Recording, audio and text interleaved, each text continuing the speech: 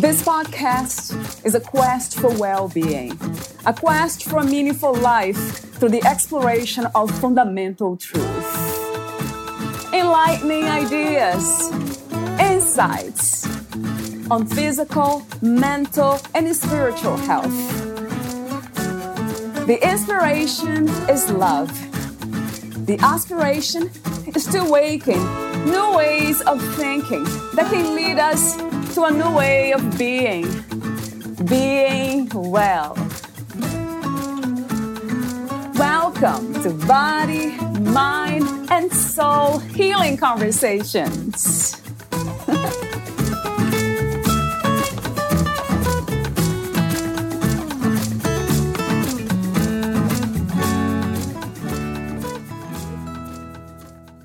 Caitlin Donovan's work is a deep and real examination of the true causes of burnout and how to heal them within yourself. Her work is for everyone who has ever felt fried, with a special focus on the female entrepreneur. In a world where women are told they can have it all and be it all, the high achievers are looking down from the top of the mountain and wondering why it doesn't feel as good as they thought it might. Burnout is not your fault. Caitlin guides us toward healing no matter which cause of burnout is most prevalent in our lives. Valeria Tellez interviews Caitlin Donovan, the author of The Bounce Back Ability Factor, End Burnout, Gain Resilience, and Change the World. Caitlin is one of New York City's leading burnout experts and acupuncturists, and also the host of Fried, the Burnout podcast. Her master's degree in traditional Chinese medicine enables Caitlin to combine Eastern wisdom with her natural practicality. After performing more than 25,000 acupuncture treatments, Caitlin added one-on-one coaching, corporate workshops, and keynotes for companies such as PTC and Lululemon, all with a focus on burnout. She has been featured on podcasts and online magazines such as Forbes, Elephant Journal, Thrive Global, Addicted to Success, as well as quoted in Oprah magazine. Meet Caitlin at katedonovan.com. Here is the interview with Caitlin Donovan.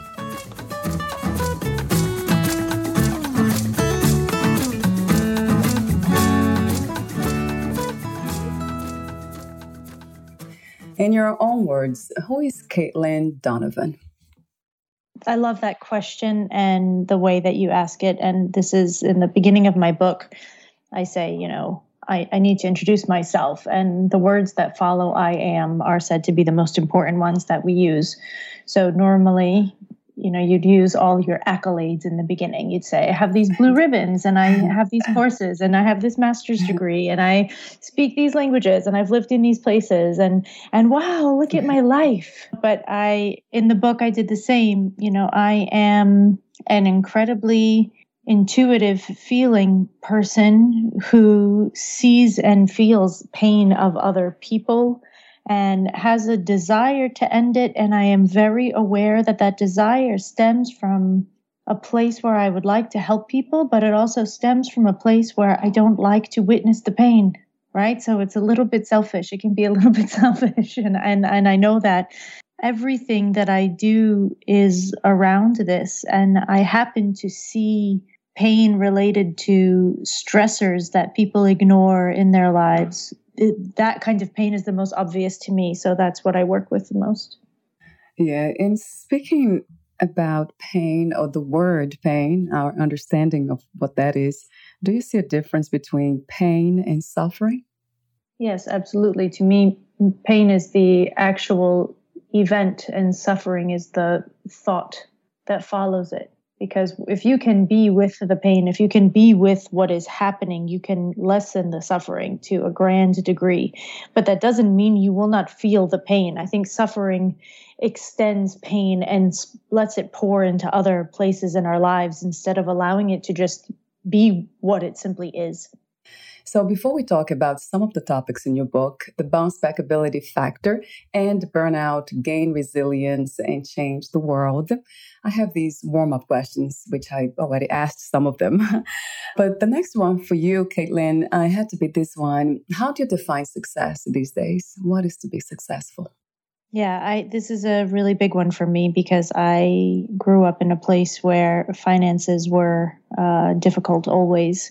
And so I grew up defining success only by how much money I was going to be able to make. And then when I made a bunch of money and I was not very happy, I have really had to sit down with myself and decide, well, if that's not it, then what is it? And so then I decided it was going to be, how many people I can help. And then I helped a lot of people, and that didn't make me happy either necessarily. And then I had to stop and think, okay, well, if it's not making other people happy and it's not earning lots of money, which are the two most typical things that we learn, right? Then what is it for me? And what I realized with time is that success for me is having the ability to live through the life experiences I and my soul are meant to live through while I'm here on this planet without too much interference from myself. So I have the space and the energy and the emotional state and the availability to meet myself where I need to be to live the human lessons that I'm meant to live. I have to ask you the question, what is the soul?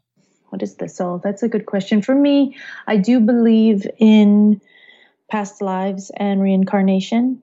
So to me, the soul is the piece of me that will become a piece of whatever comes after me and was a piece of what came before me, that is here on its own evolutionary journey.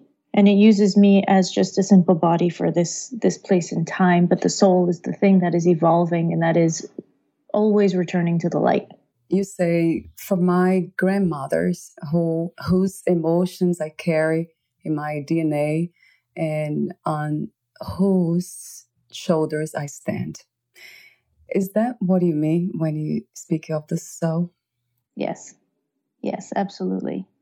It's a fascinating subject to talk about because when we think about the soul or the spirit or the source, and we use different words for it, which sometimes I ask, is there a difference between the source, the creator, God, the soul, the spirit? And some people give me different answers.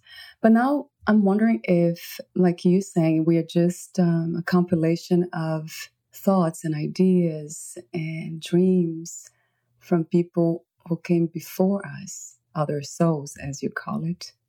I think that each individual soul has its own journey, but I think that because of all of the studies that I've done in past life regressions and things like this, I think that our souls, what they teach is that we are often reincarnated with similar people around us. And I think that there are certain people on our journeys that are meant to give us certain lessons. And those lessons they're intertwined with one another. So even though each soul is on its own particular journey, the souls journey with each other and through each other over the years.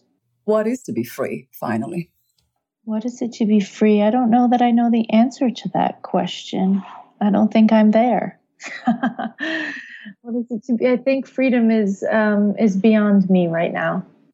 Yeah, I love your honesty.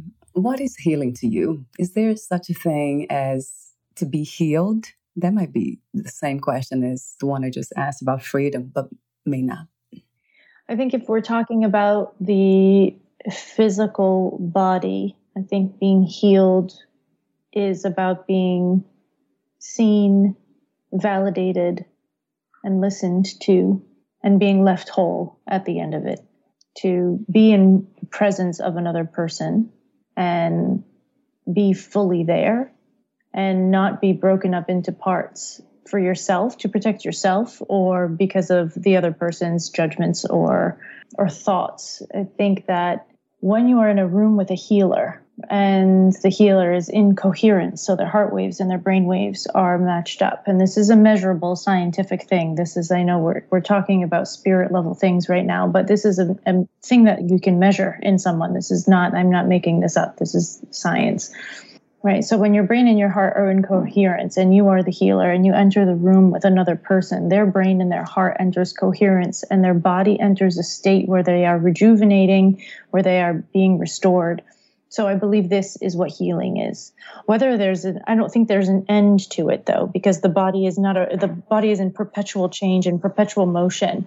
So there's always going to be something that needs to be upgraded and rejuvenated and healed. That's the entire process by which we live. Cells expand, grow, die, atrophy, and then return back to the body only to be reborn again. So I think that there's, I think the ultimate healing comes with the ultimate sort of nirvana that comes with death.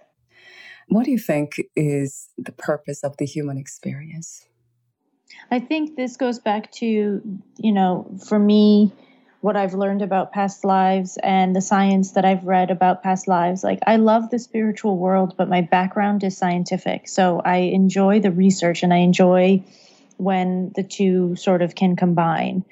So for me, the human experience exists to give the soul a vehicle to reach its next level, to go through lessons that it didn't get to go through before. And we're always trying to get to a higher vibration, a higher vibration, a higher vibration. And this realization recently has really made me realize that I don't have to finish everything in this lifetime. I'm here to do all the things that my physical body and my experience with the other humans that I'm with right now, everything that I can do within those parameters, but I'm not able to do everything because I have parameters, because there are limits, and we like to think of ourselves as limitless, but I don't actually believe that to be true. I think as when we are in the human form, we are not limitless. So I think that my job here as a human is to allow my soul to evolve as much as humanly possible. I love that, Caitlin. Yeah, that resonates true to me. So at this time, with all the change that have happened this year and is still happening, what do you think is the world's greatest need? And do you have a vision for a new reality? The world's greatest need, I think, is the ability to hold nuance and paradox. We've become so frightened of so many things that we have started to put things back into categories and boxes. And I think that this is really dangerous because we're saying, well, if you support this person, that means you are this, and that means we can never be in the same room. And if you like this thing, then that means you are this.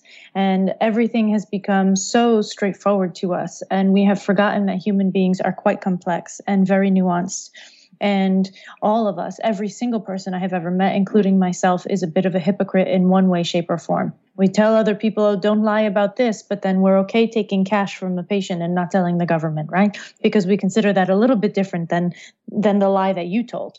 I think that what the world needs really is a renewed ability to hold paradox, to not completely hide all the shadow parts of yourself. And you can do that if you can hold paradox and say, sometimes I lie and I'm also a good person. And both of those things are true. And to really understand that nuance is in every single one of us. And we all have, we're all really aiming for the same things, even if our humanly and earthly experiences have led us to different thought patterns and different ideas on what life should look like. But as far as the vision I have for the world, my big goal is to end burnout culture, which is this constant need to strive for more and work hard and never ask for help and be independent and be successful according to society's rules and regulations. And so my big vision is to see this end and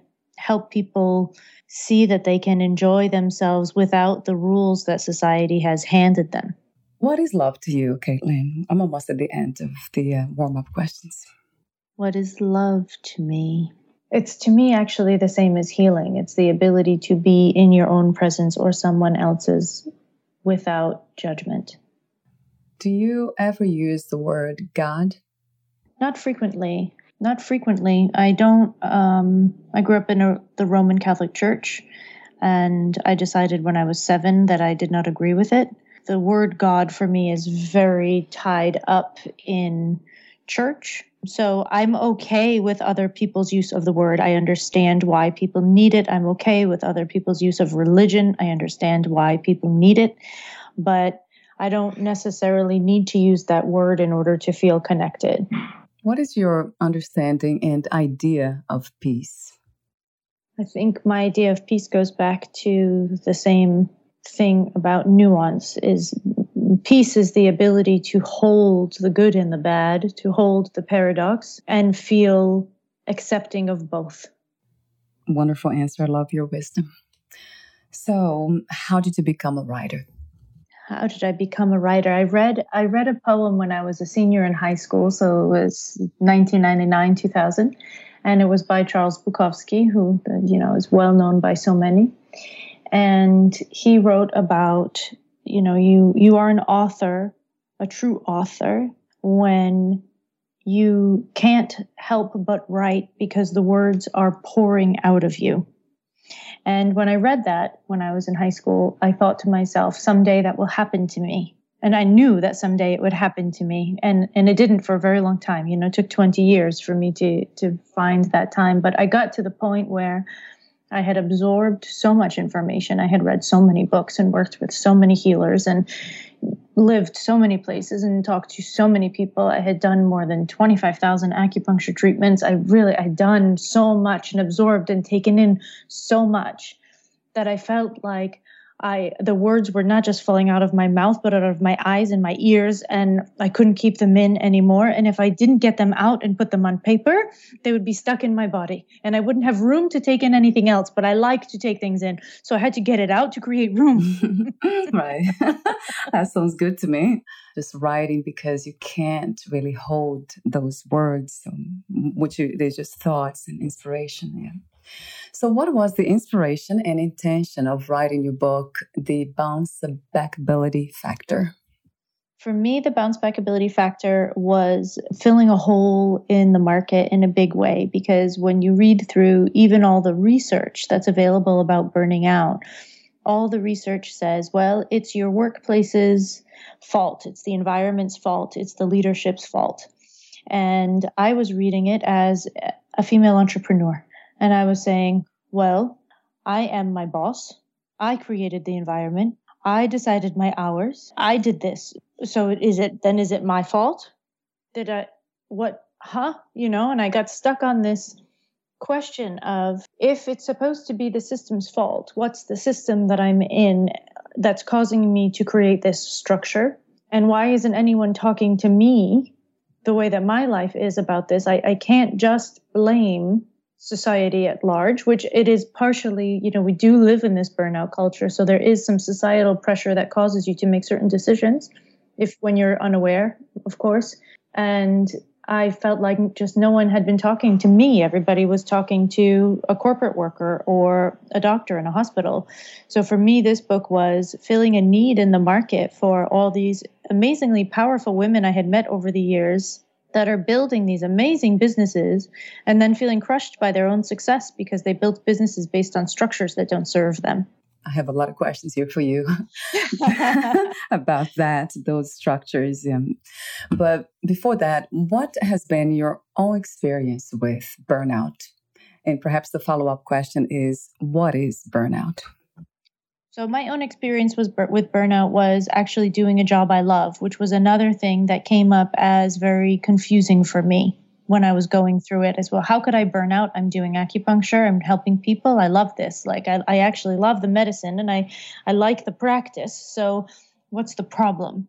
And I didn't find that information either, which is why I dug a little bit further. So my own burnout was really brought on by the fact that I was really trying hard to prove my value. And I was really focused on, I thought I had good boundaries, but I was really focused on giving patients more than they thought that they needed and really over giving myself. And so I just overused my energy, used more than I had for many, many, many years on end until my body just stopped and said, I can't anymore. I just can't anymore.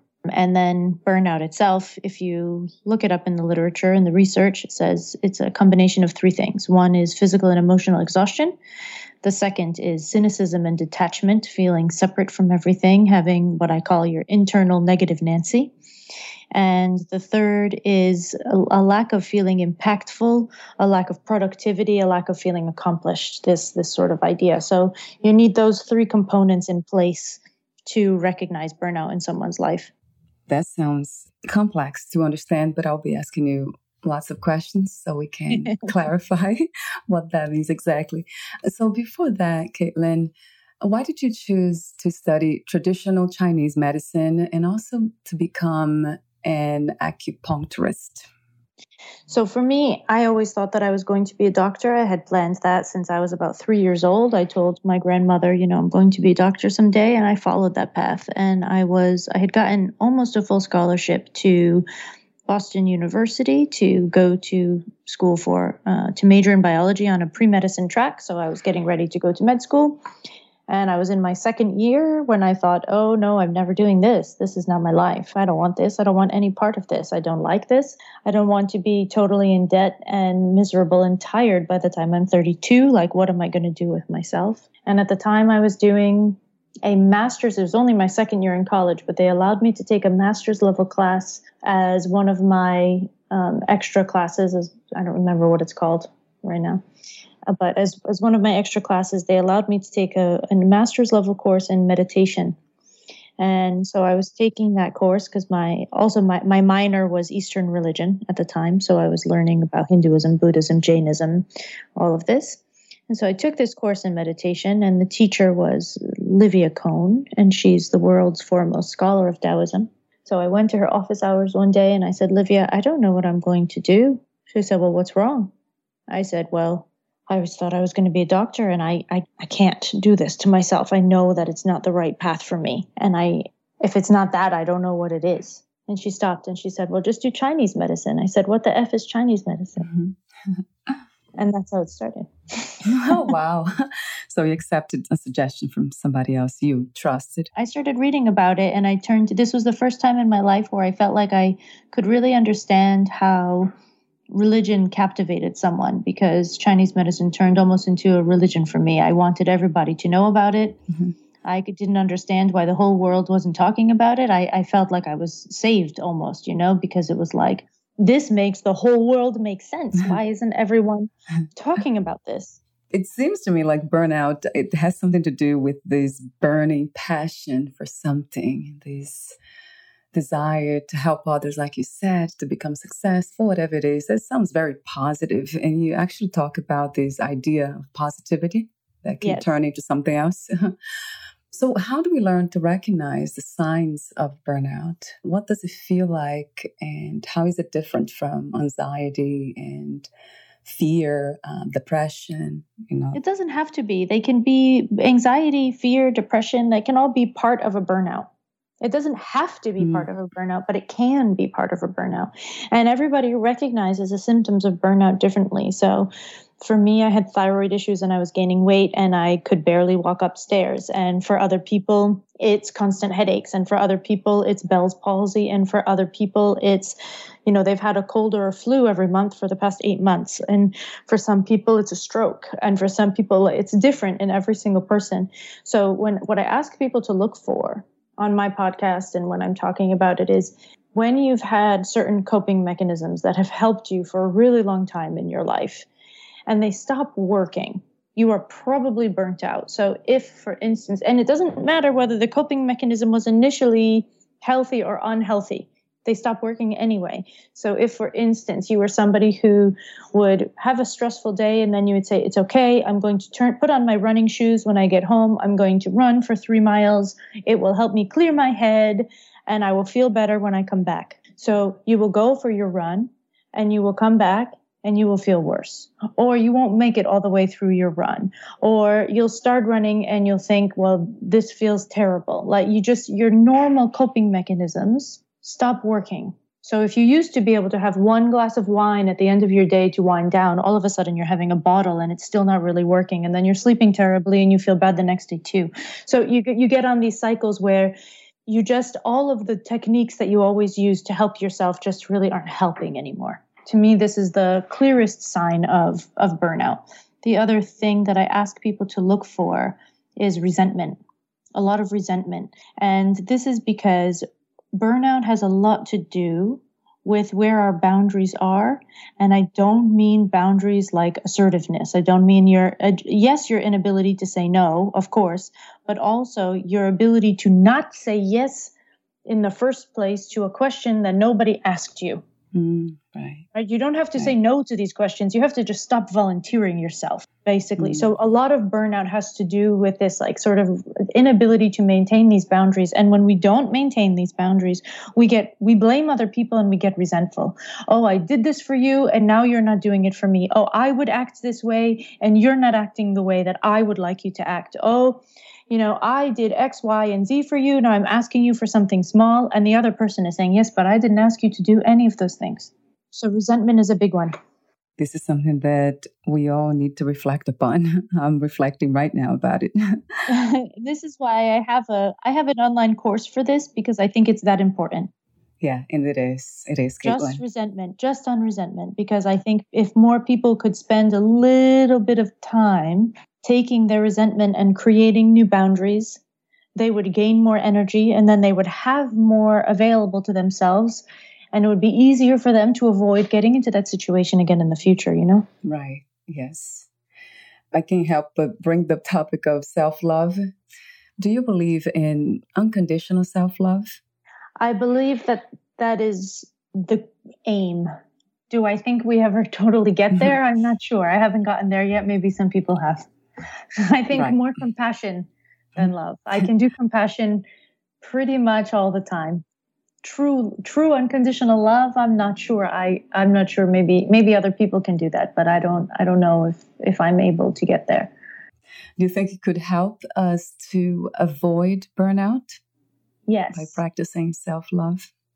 Yes, but I also believe that, and this is something that life coaches and people that work with, self-help and personal development, we don't like to admit this to people. And it really bothers me. It's one of my biggest issues with our field, is that we like to tell people that they can create all of these things from inside of themselves. Well, if you just love yourself enough, then everything else will fall into place. And I think that that's crap. Because I didn't learn to love myself by learning to love myself. I learned to love myself because I got ugly in front of other people and they loved me anyway. And they taught me that even my ugly bits are lovable, right? I didn't teach that to myself. This was taught to me because of other people. I think that we really are making a big mistake separating ourselves all the time from everyone else. Like if you just unleash this love inside yourself, then no, I need other people for that. And it's okay to need other people for that.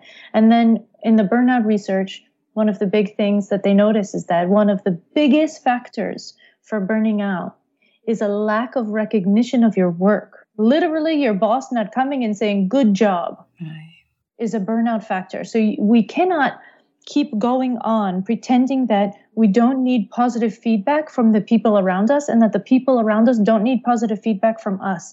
This is what makes the world go around, Before we talk about the bouncing back, let me ask you another question about the people who are most affected by burnout. Would you say women, also empaths and highly sensitive people? Absolutely.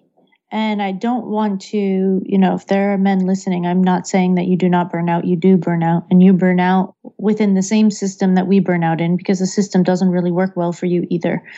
However, your role has been, as a man, your role has been mostly the same. So there is a pressure for you to provide for the family, to keep everyone physically safe and financially stable. And this is a really big burden that you carry. But we have had the burden of caring for everyone for a long time. And then we added the burden of also helping out financially. And we added the burden of being members of our community that serve in bigger ways. And we added the burden of et cetera, et cetera. So I believe that as women, we definitely are carrying more as a general rule. And I think that as an empath or a highly sensitive person, this is actually tricky, because if you are aware that you are an empath or a highly sensitive person and you give yourself the extra time that you need for recovery and regeneration in between tasks, then you will not burn out at a faster rate than everybody else. But if you do not know yourself well enough to know that you are an empath or to know that you are a highly sensitive person and you do not give yourself the extra time, then you will burn out much faster than everybody else. Talk to me a little bit more, Caitlin, about the burnout culture. It's here now, so it's part of our culture. How is it part of our culture? Well, we have a lot of beliefs that we shouldn't be asking people for help. It's really hard to avoid burnout when you're trying to do everything alone. Not only because alone is not possible, it's just even if you're having a cup of tea right now, somebody picked that tea and somebody else dried that tea and somebody else put it in a bag and somebody else put that bag in a box and somebody else put that box together and somebody else got that box on a truck and somebody else got that truck to a warehouse and somebody else got, there's 55 people just in your cup of tea, right? So we never actually do anything alone, but we do have this belief that we have to, if we are successful alone, it is considered more valuable, and it's not. And I think I got sidetracked a little bit, but I think this is a really big problem. That's a big and important message too. This idea of doing it together, accomplishing whatever we want to accomplish with the help of others, right? Or even just recognizing that we're not doing it alone in the first place. I think just the simple recognition of the fact that you're not actually doing it alone already makes it feel different. If you know that there needed to be 55 or 100 people alive so that you have this particular mug from this particular store with this particular tea with hot water that came from, a kettle or a faucet that was, there's so many people involved. If you can remember that, then it's much easier to find gratitude and it's much easier to reach out to people because you really have a deep understanding of the fact that even if you think you're doing it alone, you're not. Yeah, that sometimes might come from a place of low self-esteem, that we wanted to prove ourselves and show that we can do it alone. Yeah, it comes also from trauma. Right. Oh, yeah. As uber independence is a trauma reaction. So that leads to one of the causes that you talk about, positive thinking. And then I think you say without really knowing what that is. So what is positive thinking? So I think people are messing up positive thinking because they think that it means that you're not allowed to think anything bad. Right? So people say, well, I can't think about that because then I will attract it. Relax. Yeah. Relax. Right. True. You are a normal human being having normal human reactions to normal human life. Like that's totally acceptable. And so I think that we've done a really terrible job explaining to people that every emotion is valid and valuable in our lives. And we need these emotional sort of impulses to help us live and to help us clarify what our wants, needs, and desires are. And it doesn't matter if it's anger or joy, it's just information. And that leads me to the idea of knowing oneself, which you talked about briefly. So getting to know ourselves and being honest with ourselves, that sounds to me like having courage, and has been my experience too. I had to be courageous to get to that point. So I'm wondering, how do we learn to be courageous and embrace ourselves just the way we are for now? I don't think we learn to embrace ourselves. I think that that's starting way too big, right? First, we learn to embrace resentment and start to see it as a useful tool. And then all of a sudden, anger becomes not so heavy because we think, oh, if I can do this with resentment, I can probably do it with anger too. And then we start to see fear and we think, I wonder if I could use resentment and anger to get some information for myself that's usable. What information is over there in fear? And oh, wow, there's sadness here. That's interesting, right? I think that we are asking people to do too much sometimes. I don't need you to embrace all of yourself right now. It's a very big job. I'm still not doing that. And I've been on a personal growth journey since I was 18 and I'm almost 40. Right? This has been more than half my life I've been doing this, and I still suck at it on a day-to-day basis. Right? Tell me about it's still painful and difficult and awful most of the time. I mean, that's just the truth of it. So I'm not asking you to embrace yourself as you are right now. I'm asking you if one of your uncomfortable emotions today, if just one moment that you have an uncomfortable emotion today, you can stop and say, oh, that's interesting. That's all. Just start with that. Being curious and being open to explore ourselves more than trying to embrace everything. How do we practice? What are some of other ways or ways that you have practiced gratitude that was really effective? So for me, gratitude is only useful when we can use it like any other emotional state And can only really use any other emotional state when we can feel it fully in our bodies. So if you are writing a gratitude journal and you don't actually have a physical sensation when you're writing, it's not working. It's changing your focus for a minute, maybe. But if you're not feeling it, it doesn't really matter. So for me, the question always becomes, what can I be grateful for right now that I can really feel in my entire body?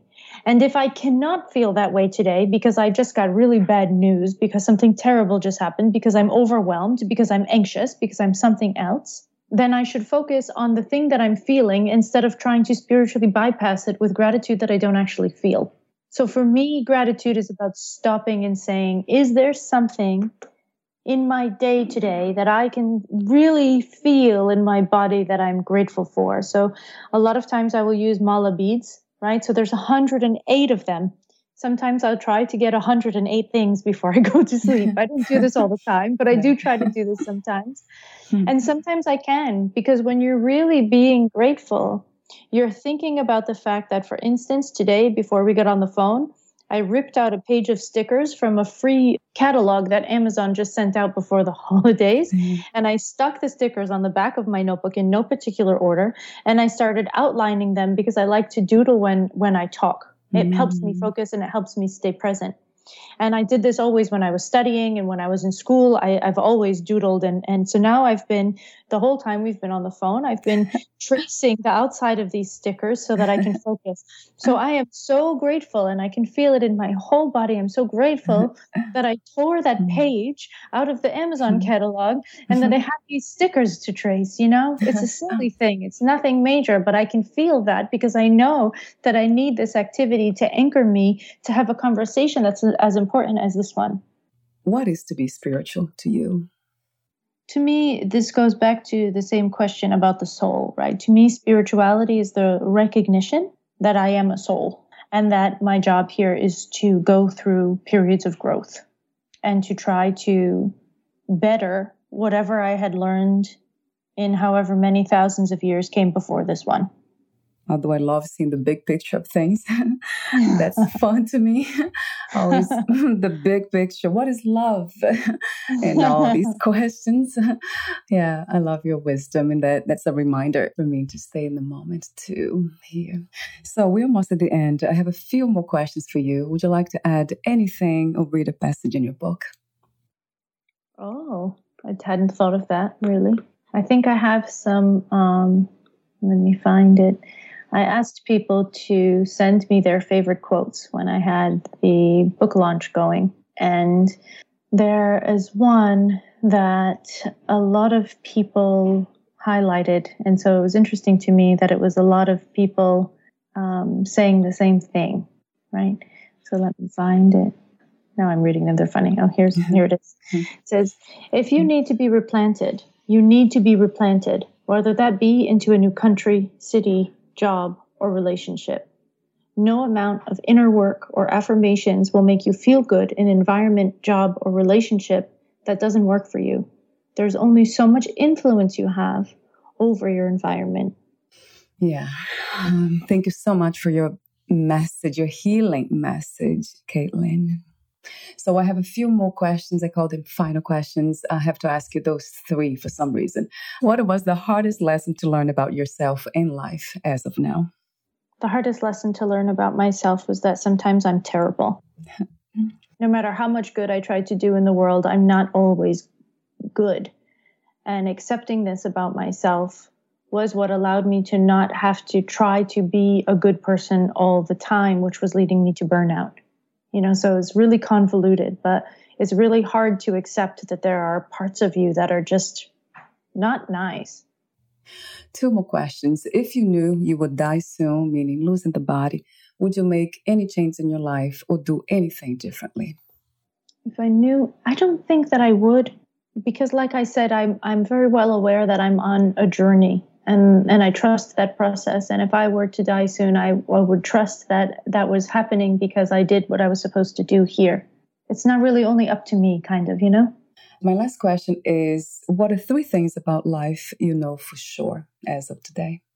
Three things about life that I know for sure. I feel like Oprah. Yeah. Things I know for sure. Yeah. I know that being honest with all of your emotions is healing. I know that for sure. I know for sure that making sure that everyone else knows how much of a good person you are will not bring you fulfillment. This is not the way forward. And I know for sure, absolutely for sure, that there's a monetary level which is necessary for survival.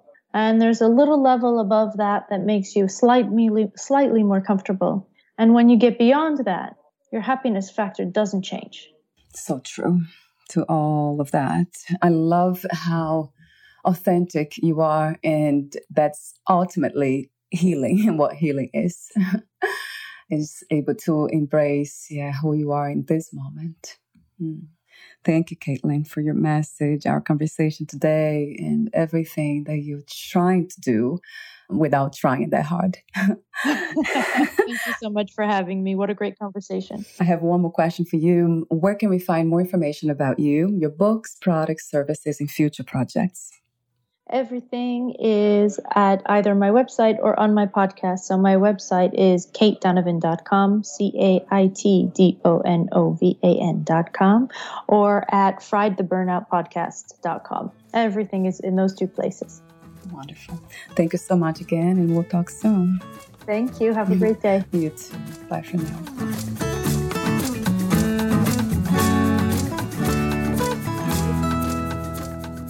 Thank you for listening.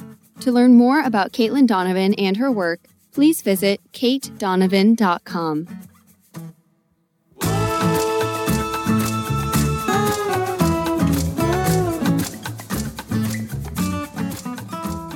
To learn more about this podcast, please visit fitforjoy.org/podcast. Thank you again for listening, and bye for now.